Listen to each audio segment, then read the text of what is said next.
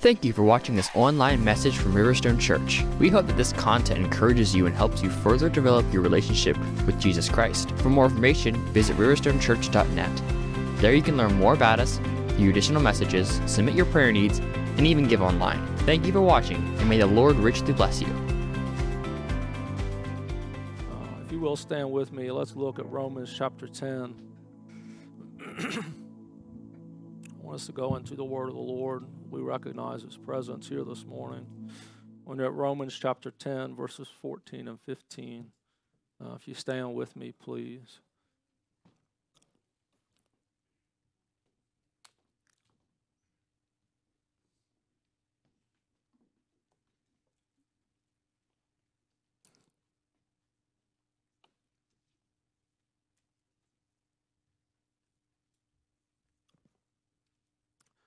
Verse 14, how will they call on Him in whom they have not believed? And how will they believe in Him whom they have not heard? And how will they hear without a preacher? How will they preach unless they are sent? Just as it is written, how beautiful are the feet of those who bring good news of good things. Lord Jesus, I pray this morning that you help us. God, I think that you speak through circumstances, through events. You speak through your word. You speak to our hearts. And God, I pray that you would speak to us this morning through the ministry of preaching. God, that your word would be declared authoritatively and that you would move through the demonstration and power of your Spirit, whatever that looks like. So God, help us to humble ourselves under the mighty hand of God, that in due season you would lift us up. And as we are lifted up, in our worship and our praise, the glory of Jesus Christ would be made known, that he would be enthroned in our praises. For we know, Lord, that your eyes are roaming to and fro over all the earth, seeking true worshipers. I pray, God, that your eyes would find it here. You find true worshipers here. You find true worshipers at my house. Your eyes wouldn't pass by looking somewhere else.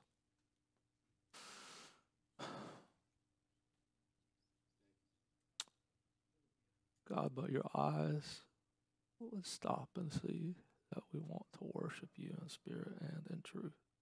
Help us. In Jesus' name, amen. Amen. You may be seated. I want to encourage you to pray.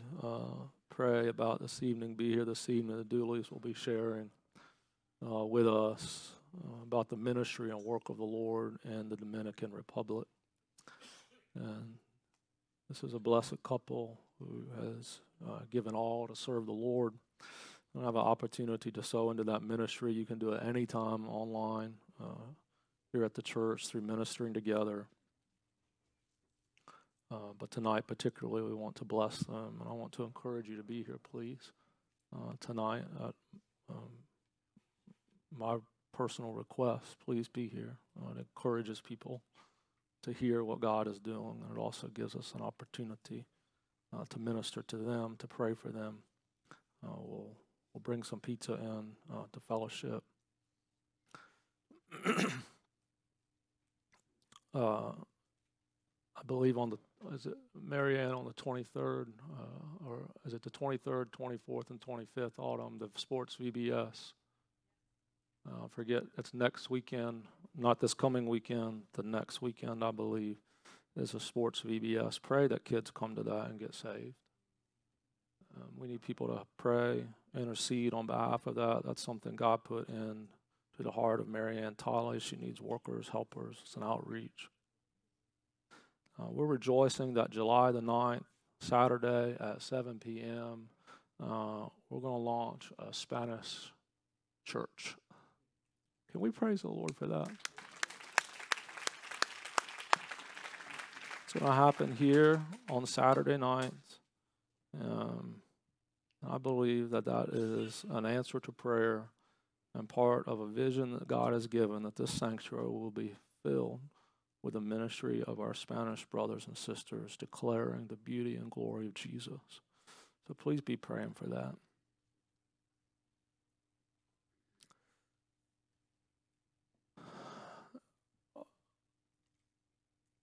And looking to the future of Riverstone, we have to place a priority as a church to be a place that sends people out who are preaching the gospel, that are people who are preaching the message to those who hear, that God moves on those who hear, and that they believe in the word of the Lord, and that when they believe in the word of the Lord, they will call on the Lord.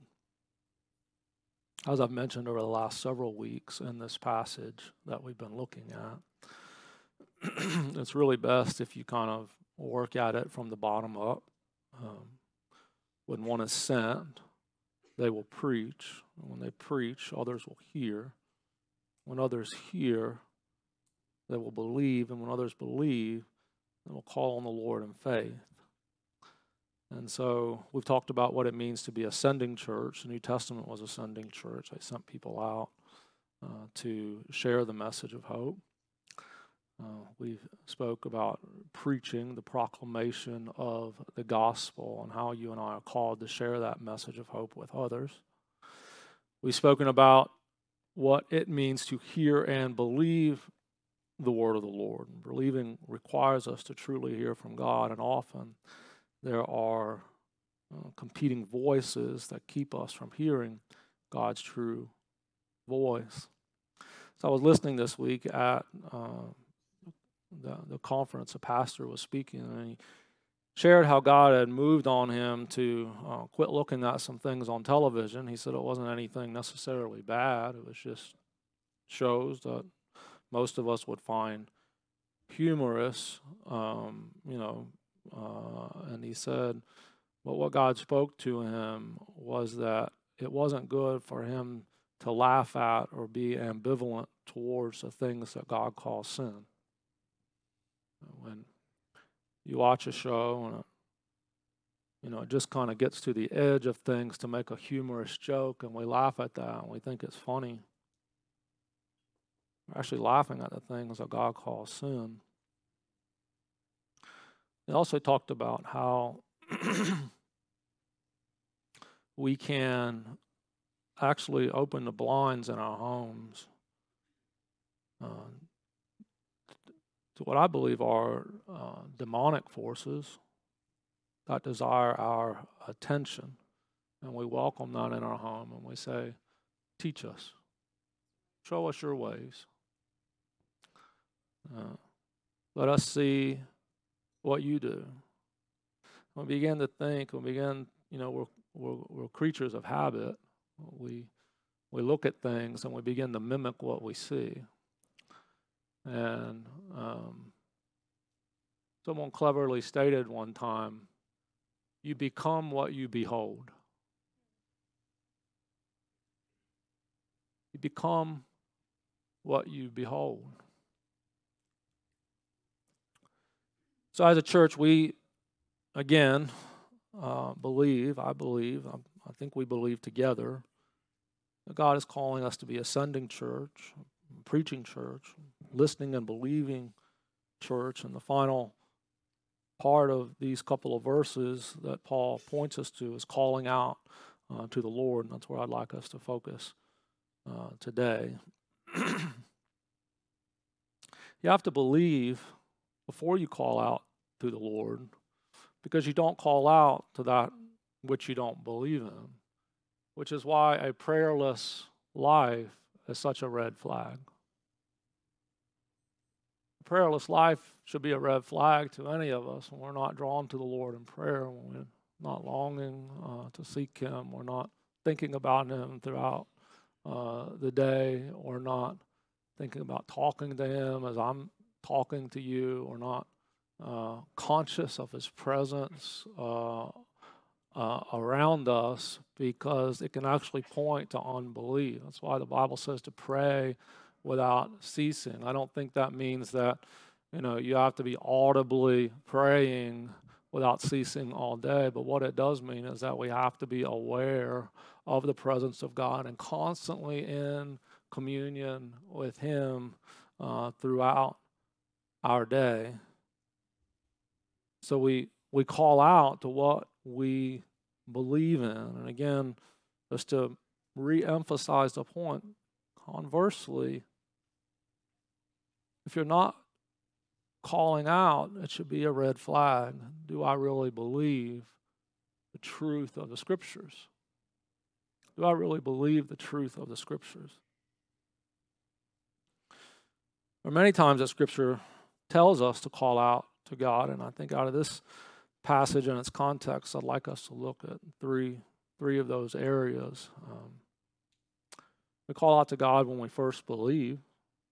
We call out to God in the day of trouble, and we call out to God for His presence.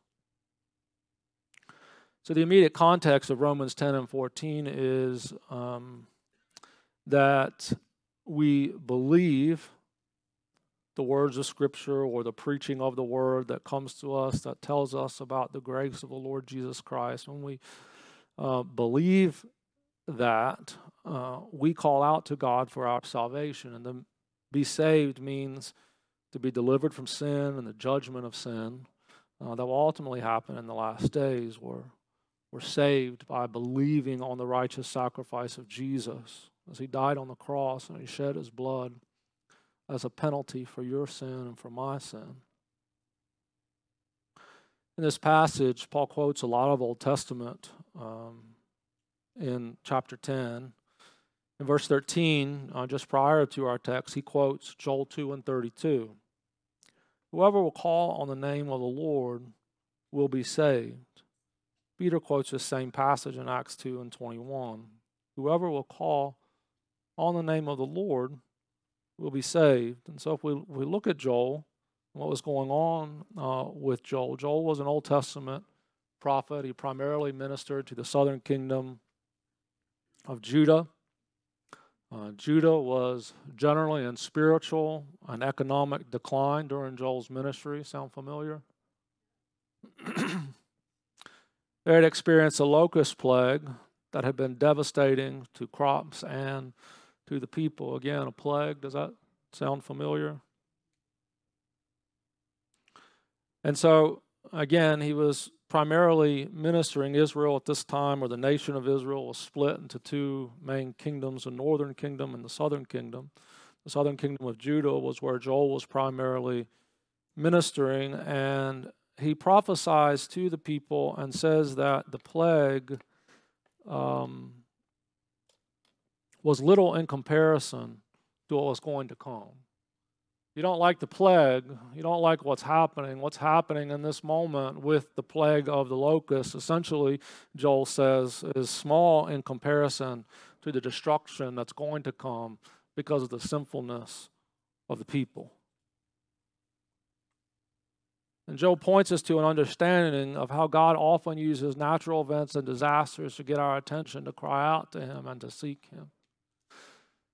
And I think, we come through COVID and the death and destruction that it brings, and it's kind of waves of that came through. We all realize that.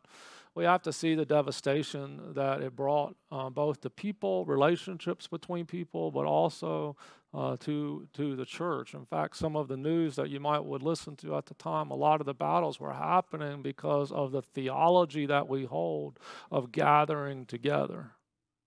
And governments and people were saying, don't gather, don't gather, don't gather. And again, I understand there's certain wisdom in some things, so I'm not pointing a finger there. But what I am trying to say is, a lot of people were saying, no, this God has nothing to do with that. And I think that's the wrong approach to look at when we look at things such as this that come upon the whole world.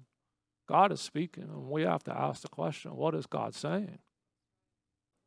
What is God saying to us as His people corporately? What is God saying? And I think what we will find as we read through Scripture is that the plague of COVID is small in comparison to what is to come. If my people who are called by my name do not humble themselves and seek the face of the Lord and cry out to him. You know, there's this mystery between God's work, God's sovereignty, God's grace, and our effort. We can sit at the side and say, God's going to do what God's going to do, and I'm just going to kind of roll along down the river, and God's going to do what God's going to do. Or we can say, in some way, God has charged me to be an agent that cries out to him on behalf of his people. And I pray earnestly, God, stay your hand from the destruction that is to come. You see, that happened in Jonah's day, when Jonah went and ultimately when he preached to the Ninevites, God said, I'm bringing judgment, I'm bringing judgment, I'm bringing judgment. And Jonah went and preached. And to me, when I read the book of Jonah, it kind of seems almost like half-heartedly. And then he goes back and sits back on the mountainside and waits for destruction to come. How would you like that for your Sunday morning preacher? Preaching to you about the coming judgment of God, not hoping you'll repent, but going back and waiting afar so that, I don't get singed, but all the while hoping that God strikes with a vengeance. The Ninevites repented. They heard and they moved and they repented and they cried out and they fasted and they sought the Lord, and God stayed his hand for 100 years. God stayed his hand for 100 years. And ultimately, destruction did come upon them later on, but God stayed his hand for 100 years.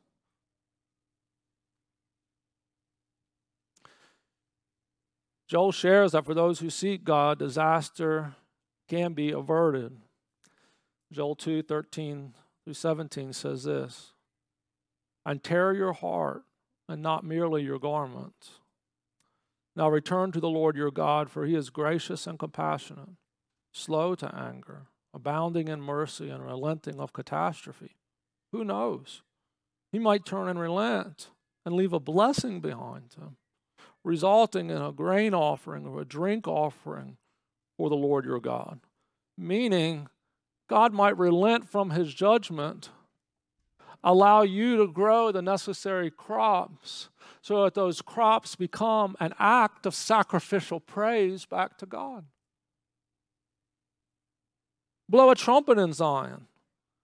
Consecrate a fast, proclaim a solemn assembly, gather the people, sanctify the congregation, assemble the elders, gather the children and the nursing infants. They have a place here too. They have a place to cry out. They have a place to seek the Lord. It wasn't just the adults who kind of understood everything that was going on. Get the kids seeking the Lord too. Let the groom come out of his room and the bride out of her bridal chamber. Let the priests, the Lord's ministers, weep between the porch and the altar, and let them say, spare your people, Lord, and do not make your inheritance a disgrace with the nations jeering at them. Why should those among the people say, where is their God? Why should the world around us say, where is your God? If the guy who doesn't know the Lord reads the book of Acts, would he say, where is your God?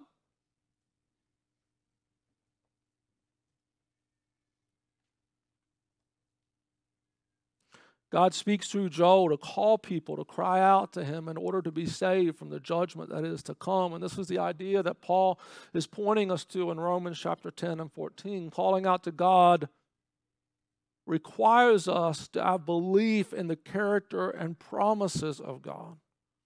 If you don't believe that God is going to judge sin, then what's the purpose of seeking him? If you don't believe that God is going to judge sin, then what's the point of getting saved? But if you believe there is judgment to come, and if you want to avert that judgment, you will call out to God. In the West, where most of us were raised, our culture's individualism often leads us to believe, I have prayed to receive salvation. God has saved me. And Brother Tony, I'm glad to tell you all about Jesus, but essentially you're on your own if you decide to follow him or not.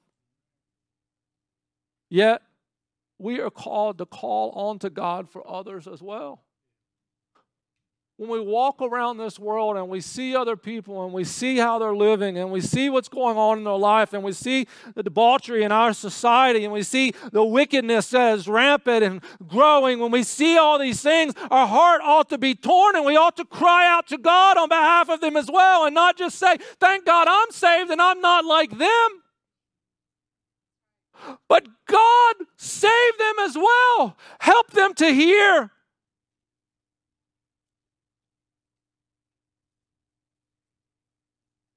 And Joel calling out to God was a corporate effort. Gather the people, sanctify the congregation, assemble the elders, bring the children, bring the babies, get the bride and groom out of their chamber, bring in the priests, bring them all. Let's seek them together and cry out on behalf of the nation. Gather the people to call out to God for salvation of the people from the calamity that is to come. So our hearts should be broken and moved over those who have not heard the gospel, and those who have heard the gospel but haven't been changed by its message. So we ought to cry out to God when we see the day of trouble approaching. I believe we're seeing that day of trouble approaching. We should cry out to God for ourselves to be saved, but we also should cry out to God for others to be saved from the threat that is ahead. We see those threats coming.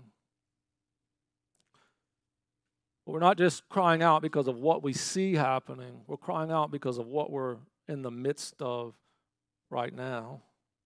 You see, Judah was not only facing the coming judgment of God, but they were already in the midst of judgment. Judgment was churning upon them. Locusts had destroyed the land, and the judgment was only going to get worse, and their only recourse was a national revival. You realize that for us, for our country, for our world, the only recourse we have is a worldwide revival. The only recourse we have is a worldwide revival that changes people's hearts for the gospel.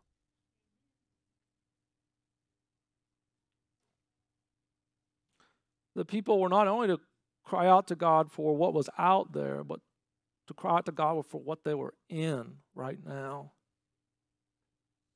In Romans, our text, Paul emphasizes that the unbelieving Jews are in the midst of trouble. Their spiritual blindness and the oppression of Rome was part of their judgment because, as Romans 10:21 says, they were disobedient and obstinate. This is the emphasis throughout the gospel. The Jews were generally an unbelieving people.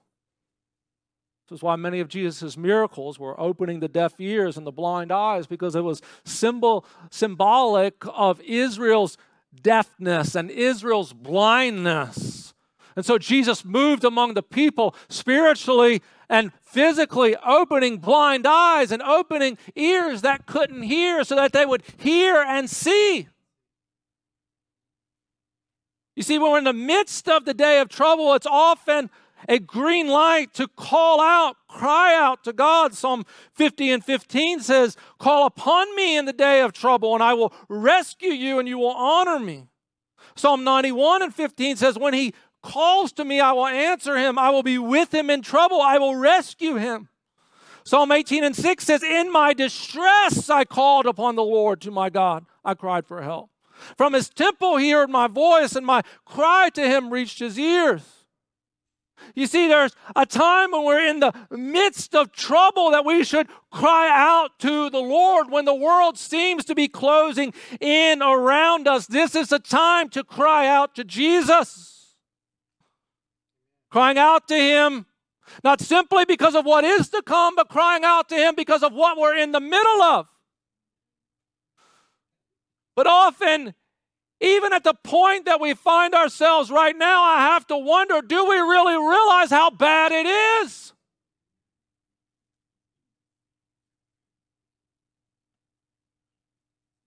Or is it just when hours pass, the pennies and nickels and dimes tick up on the gas pump, that we begin to think, oh, this is getting kind of bad. It's impacting my pocket a little bit more. God, help me.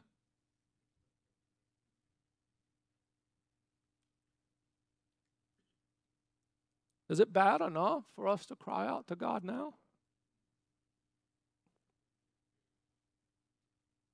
Crying out to him because of what we see on the horizon. Crying out to him because of what we're in the midst of right now. Those are things that motivate us, kind of external circumstances that push us into God's presence. But I think there's a beauty that comes when things aren't so bad, things aren't so difficult, and we call out to him for his presence. Often, I believe, forgotten aspect to motivate us to urgency in prayer.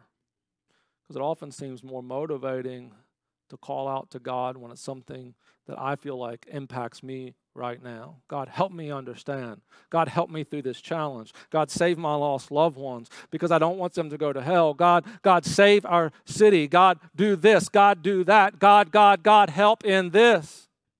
And those are all very fine and very good prayers, but they ought not be devoid of a motivation to call out to God when things are going well, because we long so much for his presence. Paul's emphasis in Romans 10:14 is that if you believe, you will call out to God. In Psalm 27, David speaks of longing for God's presence. I want you to listen closely to this portion of chapter 27. It says, one thing,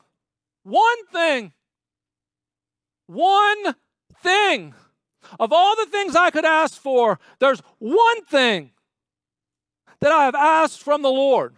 One thing I've asked, and one thing I shall seek, that I may dwell in the house of the Lord all the days of my life. For what purpose? To behold the beauty of the Lord and to meditate in his temple. So David's saying, one thing I've asked from the Lord and one thing I'm going to seek is that my life becomes a place, my purpose in my life becomes where I am dwelling in God's house. I am in God's presence. And all I want to do when I'm in his presence is I want to behold the beauty of the Lord, and I want to meditate on his beauty. I want to think about his beauty. I want to think about his glory. I want to reflect on who he is. I want to do that all the days of my life. Why do I want to do that on all the days of my life? On the good days, the days when things are going well, God. The one thing that I want to do, God, the day when things are going well, is I want to be in your temple. I want to be in your presence, in essence, is what David is saying. God, help me every day of my life to be in your temple, to be in your presence, to think about you, to walk with you, to reflect upon you. Lord, to behold your beauty. Have you ever thought about the beauty of Jesus?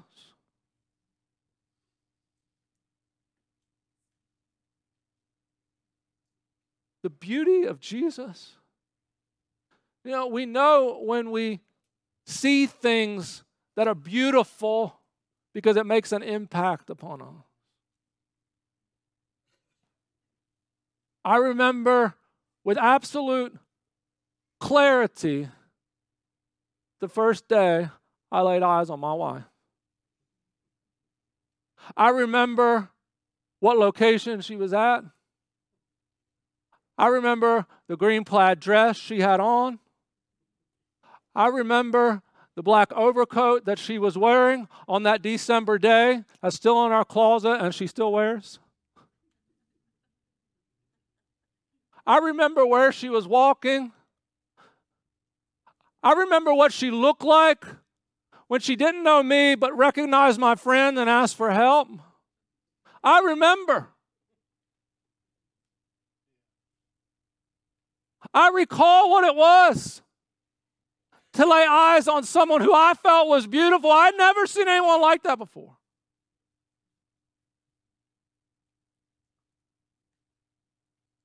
And I think, do I have that memory of Jesus?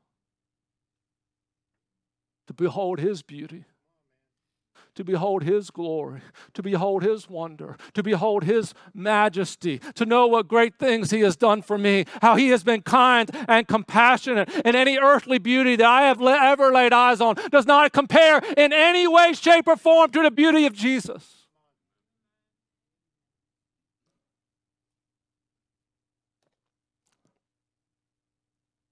I would lay down my life for this woman. You know, we were married by an old school Pentecostal guy. And our vows were the old school way of my wife saying that she would love, honor, and obey.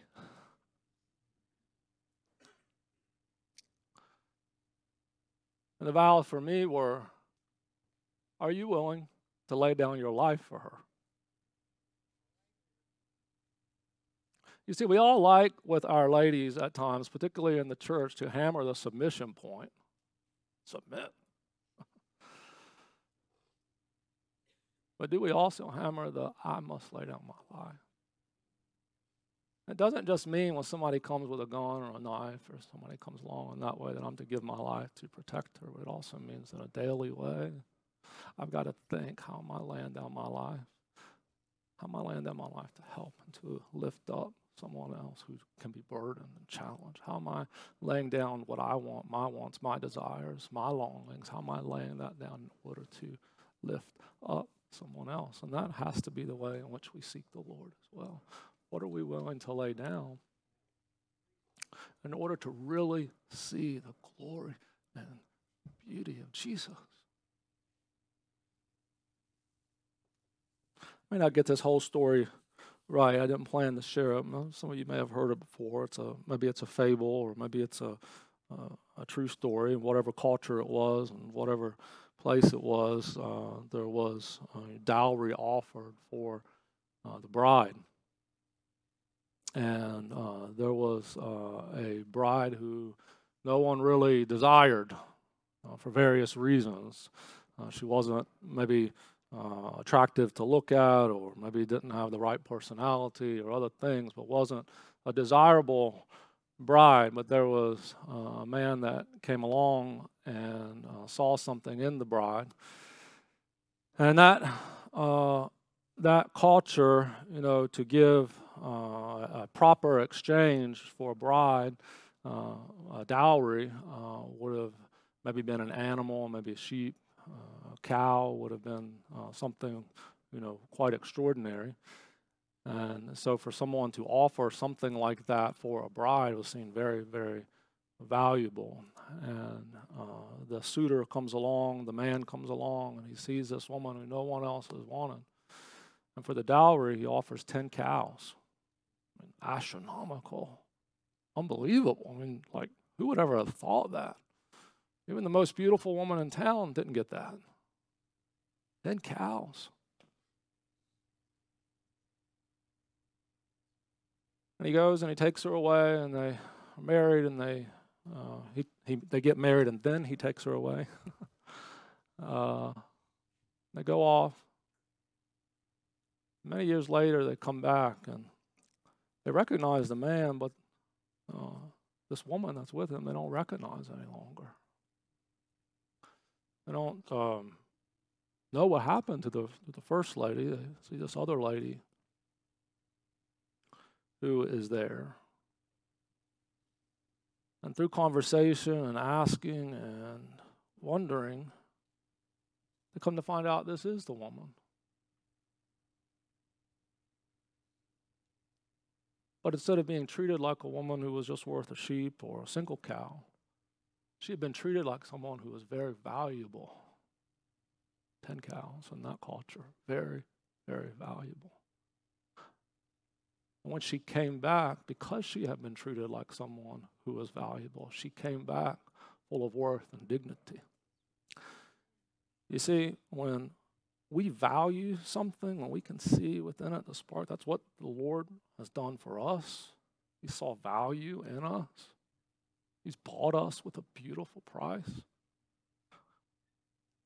David, he says, you know what?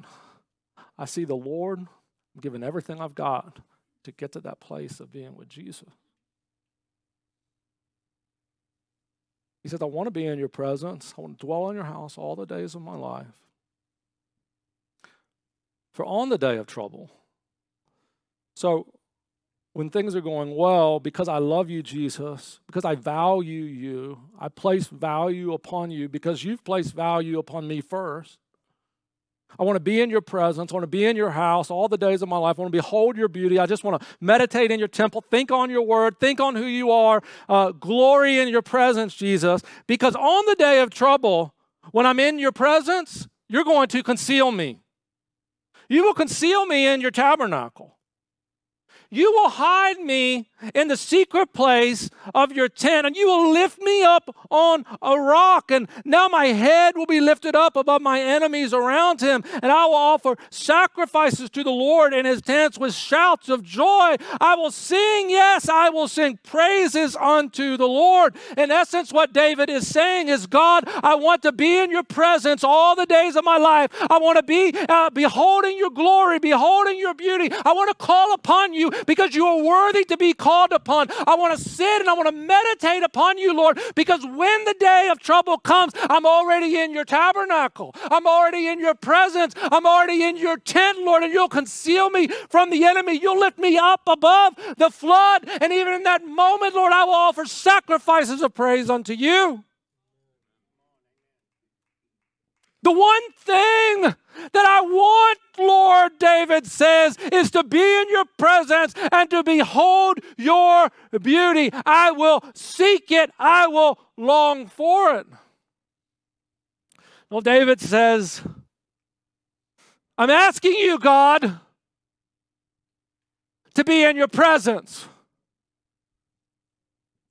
The one thing I've asked from the Lord, the one thing I've called out to ask for, God, is to be in your presence. And he says, that I shall seek. I'm praying. I'm seeking you, Jesus. I'm longing after you, Jesus. And sometimes that's just as far as we get.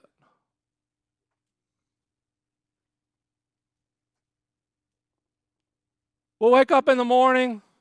God, help me to have a good day today. We put our legs off the side of the bed and we roll on. And what do we do to make it a good day? We're seeking God's presence. David said, I'm calling out to you, God, and I'm going to not just call out to you, but I'm going to seek your presence.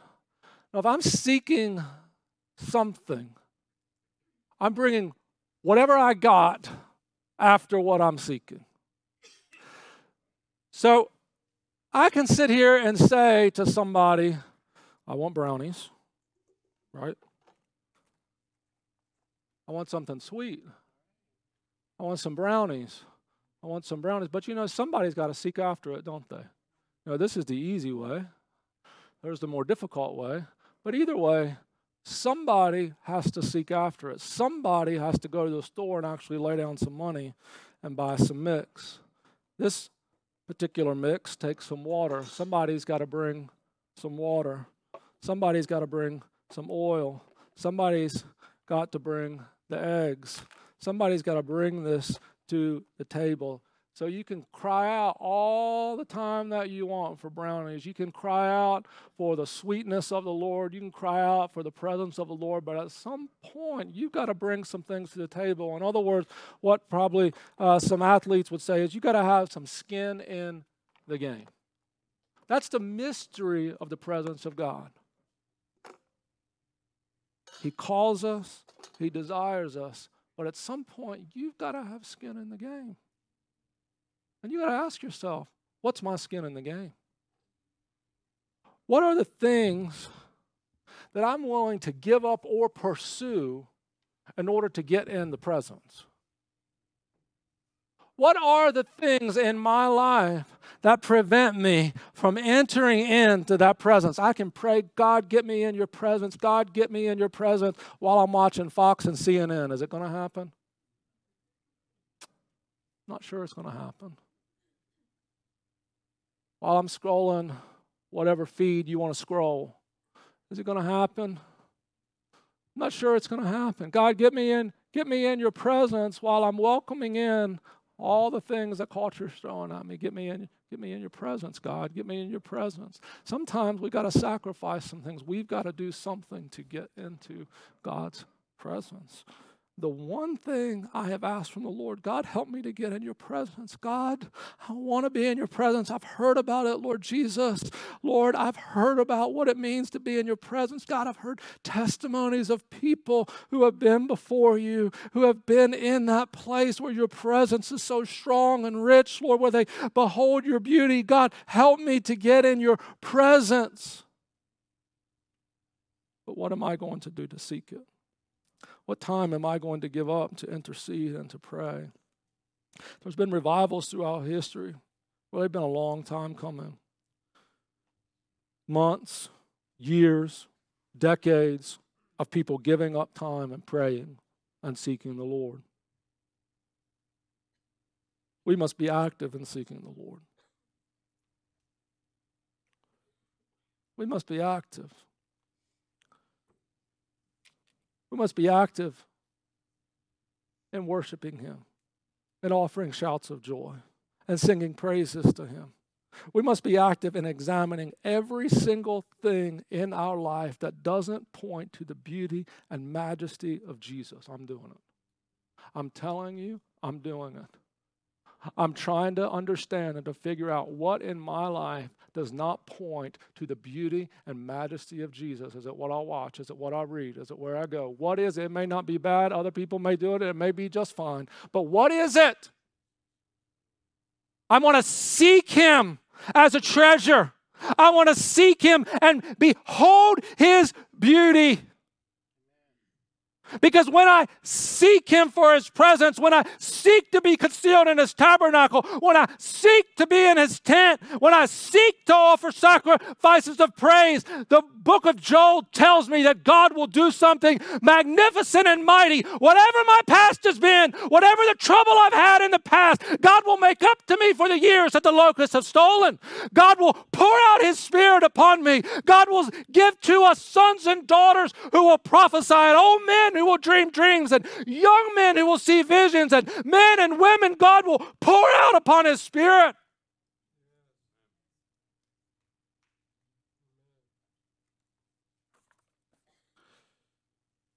Is that what we want? You know, I get kind of crazy when you seek to be in God's presence. You realize that? Have you ever seen somebody under the weight of glory?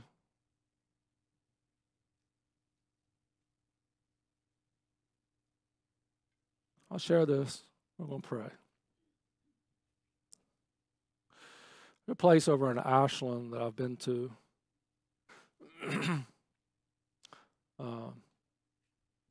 And if you were to think about what it was like to go to a church campground in the 50s, it's probably what this place is like. Block walls that are kind of painted, and asphalt that's kind of busted up, over the years that they haven't had funds to repair. And, just a place that's there. And I went one evening and was there, and it was a church in worship, or a ministry where people were in worship to the Lord. And, I've been in Pentecostal services before. I've seen God's presence move on people. And I saw people who looked odd to me, frankly, different. Saw some people kind of dancing in front of the Lord, some people pacing, some people, doing things that I would kind of sit back and like, kind of silly sort of thing. And the Lord really convicted me in that moment. And I believe the Lord spoke to me and said, I've chosen the foolish things of this world. Chosen the foolish things of this world. And I've made a conscious effort in my mind to never look askance at somebody and never sit back in a congregation and think, well, that's not real, that's not God, that's somebody acting in the flesh. I'm reminded David danced before the Lord. Does it say in the power of the Spirit? Did it say he danced before? It doesn't say he danced before the Lord in the power of the Spirit. It said he danced before the Lord with all whose might? His might. David danced before the Lord with all his might. He was so excited for what God was doing, so powerful, so mighty about what God was doing. So he danced before the Lord with all his might.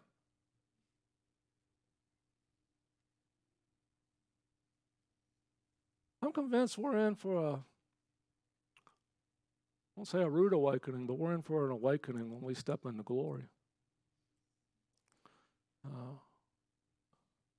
And we'll wonder what we did with this time here. Were we in His presence? Were we in His presence? And that's where I want to be, is in His presence.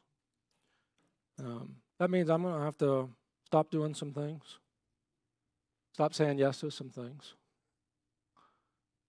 because I need to be in God's presence. That's the one thing that I can do, that I believe God is calling me to do, to be in His presence. I think as we get in God's presence, we long after Him, we seek Him with everything that is within us. We'll begin to see what we're longing after. We'll begin to see a city on fire for the Lord and people transformed by seeking His presence. And in the day of trouble, we'll be concealed in His tabernacle. He will hide us. And so as we stand today, I'm going to ask you to pray. I don't have an elaborate altar call. I think what we ought to pray for is God, get me in your presence. If you're anticipating trouble, in the midst of trouble, no trouble, God, get me in your presence. I think we also ought to pray, how am I seeking His presence? What am I doing to seek His presence in whatever that looks like? Whatever that looks like. Are you willing, if God moves on you, whatever it looks like, to get in His presence?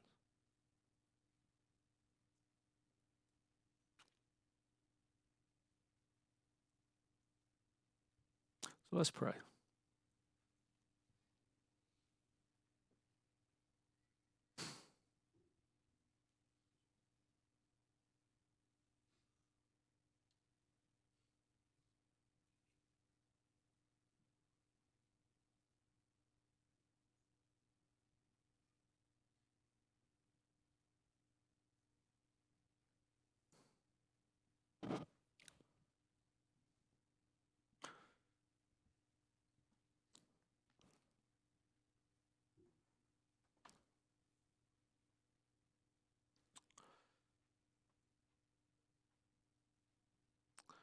God, we think about the one thing. David said one thing. One thing I desire. God, I confess to you this morning that I desire a lot of things. Unfortunately, I don't just desire one thing. There's a lot of things that I desire. I ask you to forgive me of that, Jesus.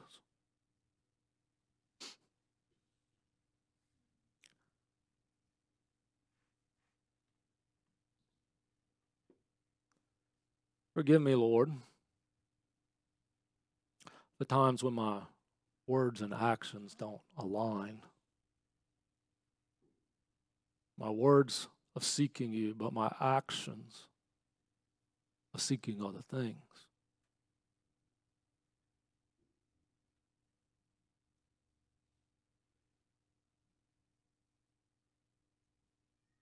But today I want to make a declaration before you and in your presence. I want to get to that one thing.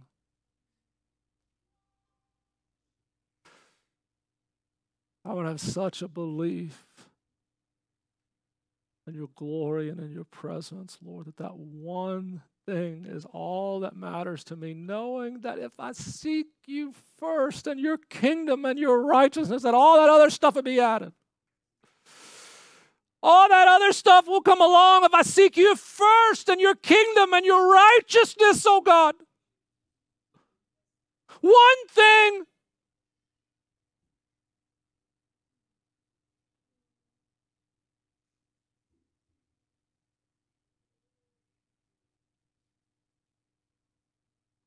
One thing, Jesus. To behold your beauty. To behold your beauty. To be in your temple, your presence. To meditate on your beauty.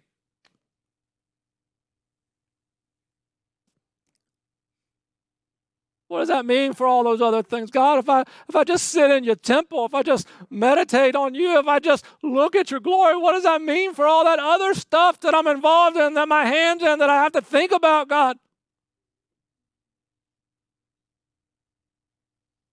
Seek me first, and all these things will be added to you.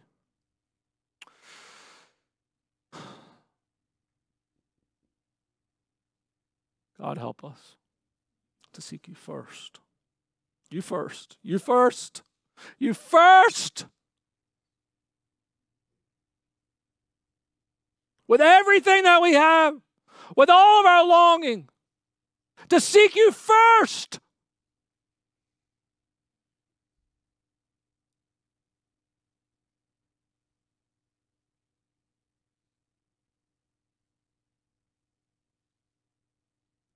To behold the beauty of the Lord.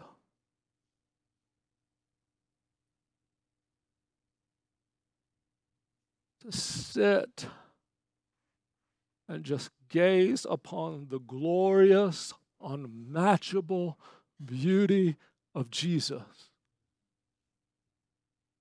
God, help me to pursue that one thing.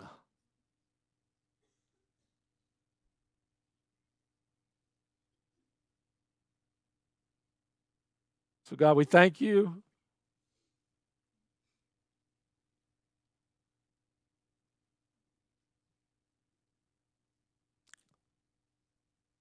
I pray you will help us, Lord, as we look to shift priorities. Even in this church, as we look to adjust and think and pray and seek, and everything that's fluff is gone. Everything that's fluff is going to be gone. Because there's one thing that we're going to be after. We're going to be after your presence. We're going to be after your glory. And all that other stuff you're going to add to us. One thing.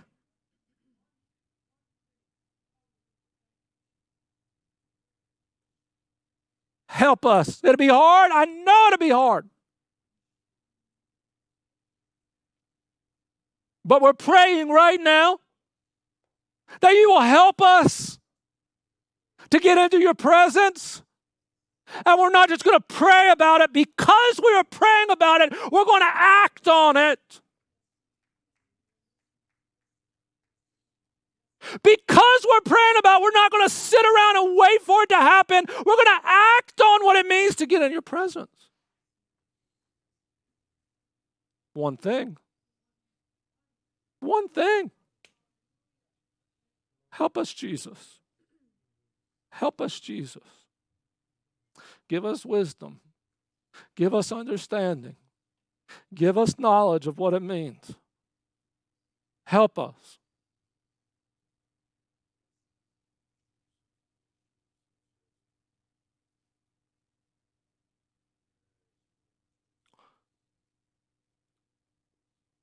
I ask musicians to come.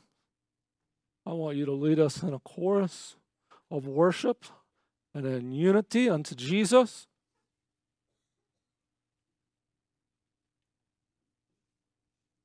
If you want a place to pray, you're welcome.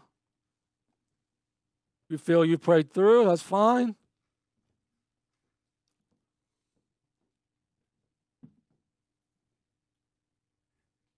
But I'm asking you is that you will earnestly, consciously, in whatever way we can do it, push away things that are keeping you from one thing. Push away the things that are keeping you from the one thing. Evaluate. Let the Holy Spirit speak to you even in this moment of the things that are hindering your pursuit of one thing. Of the one thing, what's hindering your pursuit of the one thing.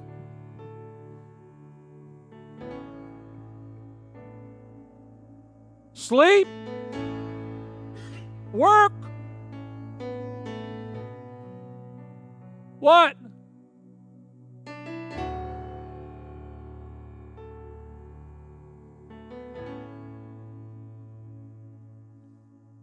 God did not create you and I to be on this earth to be rich and wealthy,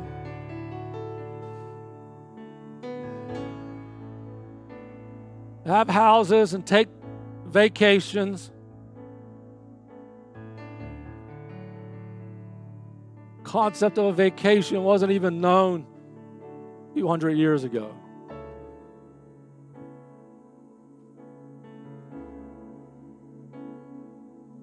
Peter and Paul and John,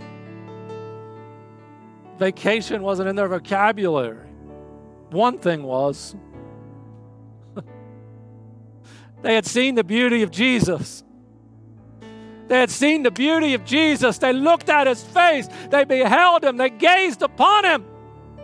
And when the pressure came, when the day of trouble came along, they said, we know you got laws. We know you got rules. We know that you're thinking certain things. You can tell us to stop talking in this name, but we can't. We can't stop talking about what we've seen, what we've heard. We've beheld his glory. One thing changes you. One thing changes you. Changes you.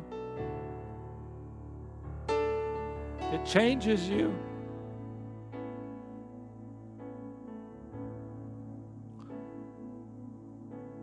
So God, help us in this moment to pursue that one thing.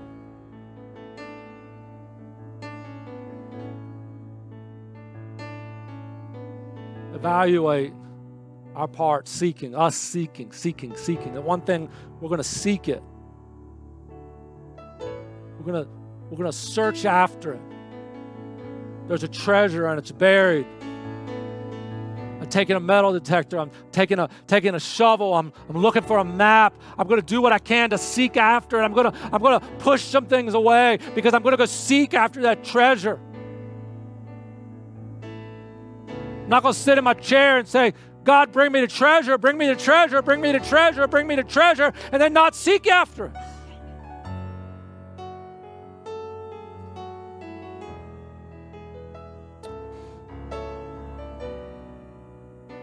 So let's pray.